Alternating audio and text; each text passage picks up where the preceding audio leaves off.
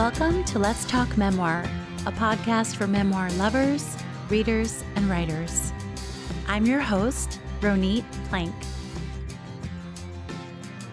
Hi, it's Ronit popping in to say hello and to let you know that this is the last episode of Season 2 of Let's Talk Memoir. So after this episode, number 45, Let's Talk Memoir will go on hiatus for the summer, but I'm already working on Season 3, which will launch in September. I've had such a good time making this show this season and was able to double, maybe more than double, the amount of episodes that I had in the first season.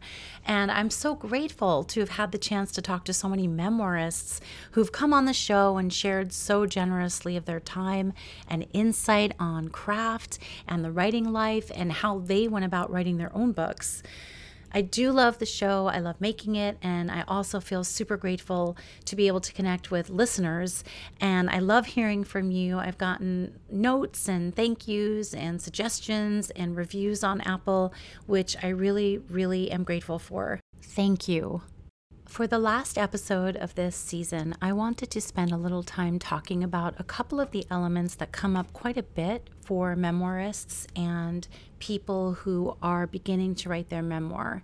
And one of the questions that recently came up in my messages was, how do you deal with your own limiting beliefs, your fear or negativity during the writing process? How do you overcome roadblocks that seem to appear and reappear? And there's no magic solution for this, but I would suggest the best thing to do in almost all cases when it comes to writing questions is keep writing, which is not glamorous and it's pretty simple, although it can be one of the hardest things to do. It is hard to take the little criticizer off our shoulders when we feel it pressing in on us and we feel like we are watching ourselves or wondering if we have what it takes to write our story or where to begin. And definitely when I started writing my book, I had no idea how I was going to begin and how I was going to structure it and where the dots would connect. And I think that the main thing is to just make a date with yourself to write when you can. And I don't really stick with that idea that you have to wake up every day at the same time or stay up late every day for the same time slot to work. I think that me and a lot of the writers I know, we work when we can. We find the time when we can. And there have even been guests on this show who have talked about being feast or famine writers. I think I'm one of those too, where I might go for days and days. I mean, sometimes even weeks during the summer months or when my kids are at home or when there's lots of family things to do, when I'm not in the zone to write. But then when I do have time to write, I make sure that I protect it. So it's kind of this combination of being respectful of your own time and creative process and also not shoulding on yourself, which is, punishing yourself for the things that you don't do. And as for the criticisms and doubts and negativity that arise when you're writing, I think you're just going to have to go through it. I think you're just going to have to acknowledge that they're there and keep writing anyway. And if you feel really stumped, something that works for my students is just doing a short exercise or doing some type of a letter type of exercise to loosen things up. I love kind of calling out whatever it is that's bothering me or that's nagging on me. So for example, if I were sitting down to write and I'm just having a lot of swimmy thoughts in my head and I can't focus, I would write about that until whatever I'm putting on the page or on the screen starts to form into something more than just the words that I'm actually writing. And by that, I think you might understand what I mean, because it happens to most of us when we're writing. At some point, the words and the actual typing out transcends and becomes something larger and a little bit more maybe ethereal or intangible. And wherever that starts to happen for you, I recommend that you dig in, because you're probably onto something. And if you're getting swept up in that, that is a really good sign that that criticizer is at bay. So I hope that's helpful. Just to really drill this in, we all have negative thoughts about our work, about so many things, and especially as writers. There are so many writers out there. There are so many books. There are so many stories. Everyone you meet is writing something, it seems sometimes, especially memoir, especially for me, because I hear this a lot. And it can be easy to feel overwhelmed or like you will not get it done. But the only way you're going to get it done is if you make this date with yourself. And I hesitate to use the word appointment or anything like that or schedule. It's a date for you to see what you think. You know, you're making time for you to see what you think about the things that are on your mind. And if you enjoy that, then that's great, because that's a lot of what memoir writing is. Another issue that comes up a bunch for memoirists is structure, and how do we structure our books? And I know for me, this was a really big distraction for a long time. I felt like until I knew the container for my book, I couldn't really relax, because how was I going to build tension and make some connections and up the arc and make my reader invested if I didn't know where I was leading them? And so I just had to keep writing. I had to keep creating the scenes that I knew had to be in the book. And in some cases, some of the guests I've had on this show have done nonlinear memoirs or memoirs and essays, which are amazing as well. So if you think about your work that way, you almost can not worry about the entire arc yet and write discrete pieces on their own to completion and to your satisfaction, and then worry about the connective tissue a little bit later. If you're someone like me who really, really feels like you need to know where you're going with the story, you might want to ask yourself, where is the most tension? Where is the most investment possibly going to come from my reader? And by this I mean, what are the scenes, the events that have the most front-loaded energy, the most impact, the most drama, the most immediately interesting facts? That might be a place to consider beginning your book. And then you can always go back in time. You can bounce around. But a good way to start is just to, think about where you would want your story to begin if you were reading your story. What will make you feel invested and like you want to know more about this particular memoirist? And then, of course, hopefully you have a trusted reader or two, or a writer's group, or an editor, someone or a bunch of people who you trust, who can help tell you where they feel the book seems to want to start. Because after looking at your own manuscript for a while, it can be really hard to know what you have there. But this idea of finding the structure and plotting out your book, this is a tough one, because it is a little bit of a leap of faith, and there's really no way to know for sure how you're going to end up until you just keep writing pages and pages, scenes and scenes, events that are significant to your story after events.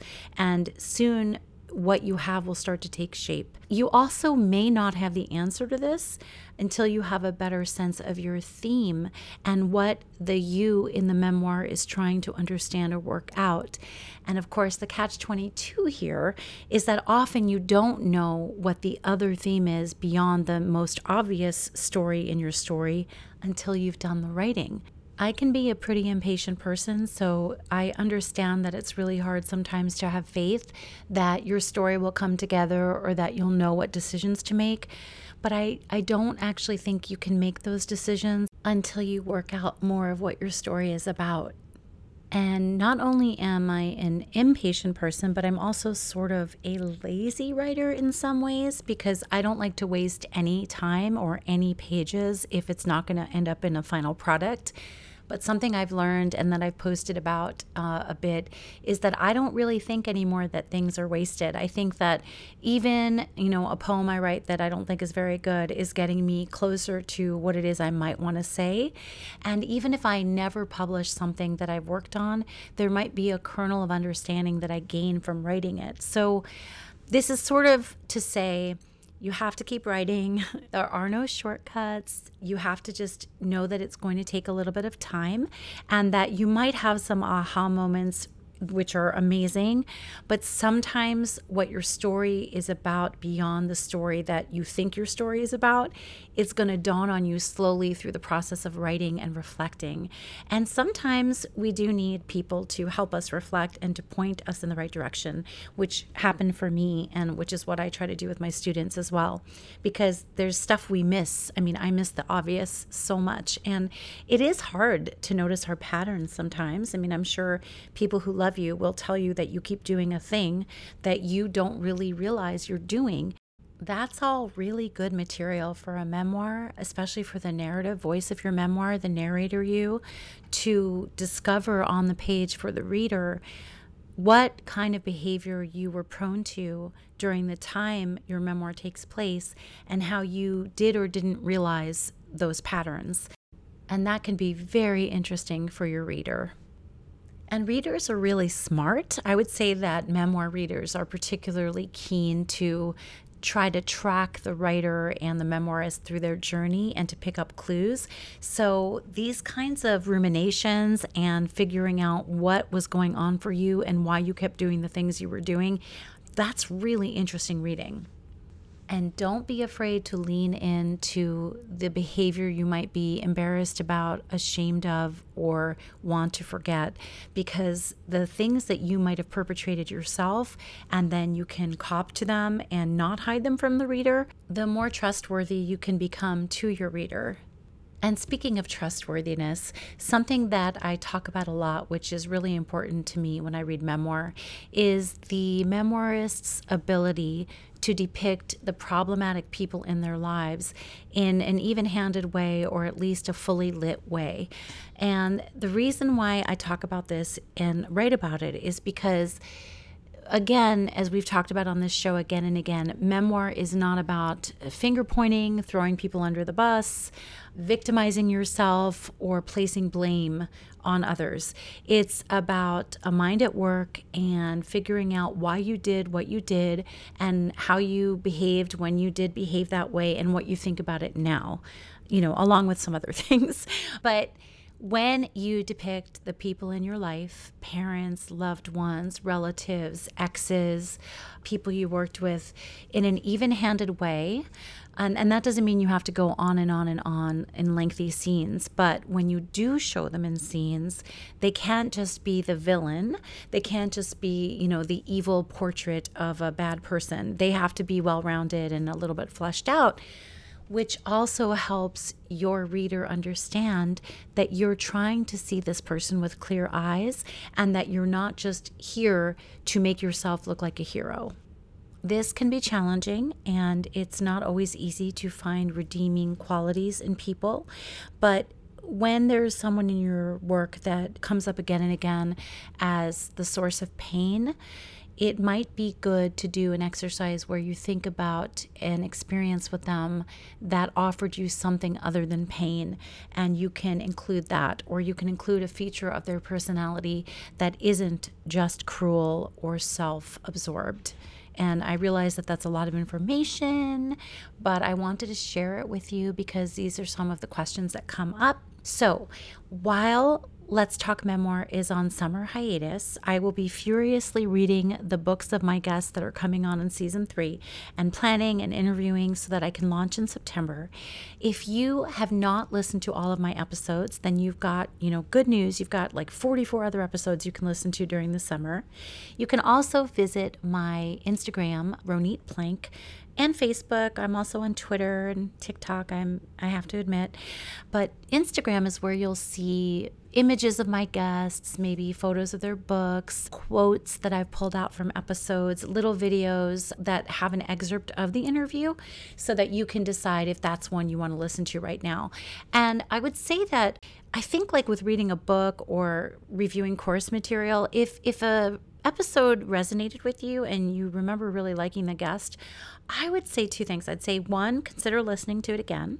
maybe you'll take away even more from the second listen, or you'll be reminded of what stood out to you that you really want to try to remember when you're writing. And 2, perhaps take a look at the memoirs and books that they recommended in their episode, which are also listed for you in the show notes of the episode. And maybe check out those memoirs, because if you liked what a guest had to say and they are really excited about certain books, then you too might like those books and find them helpful as you write.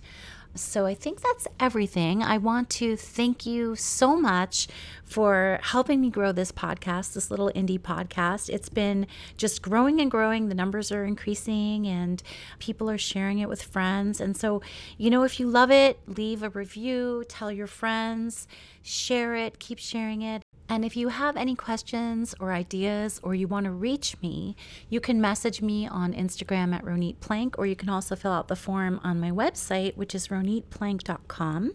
And there are links in the show notes to my memoir, When She Comes Back, as well as my short story collection, Home is a Made Up Place.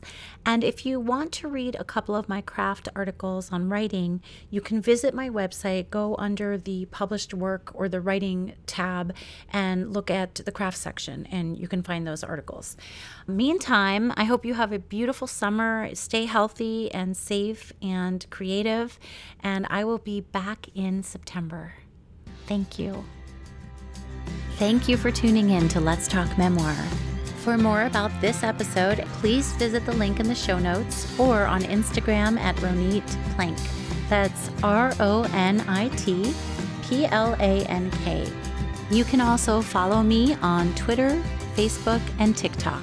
If you liked this episode of Let's Talk Memoir, please go ahead and share it with your friends and subscribe. And if you have 2 more seconds, you can rate and review it on Apple Podcasts, which really does help other people find the show. Thank you so much for being here.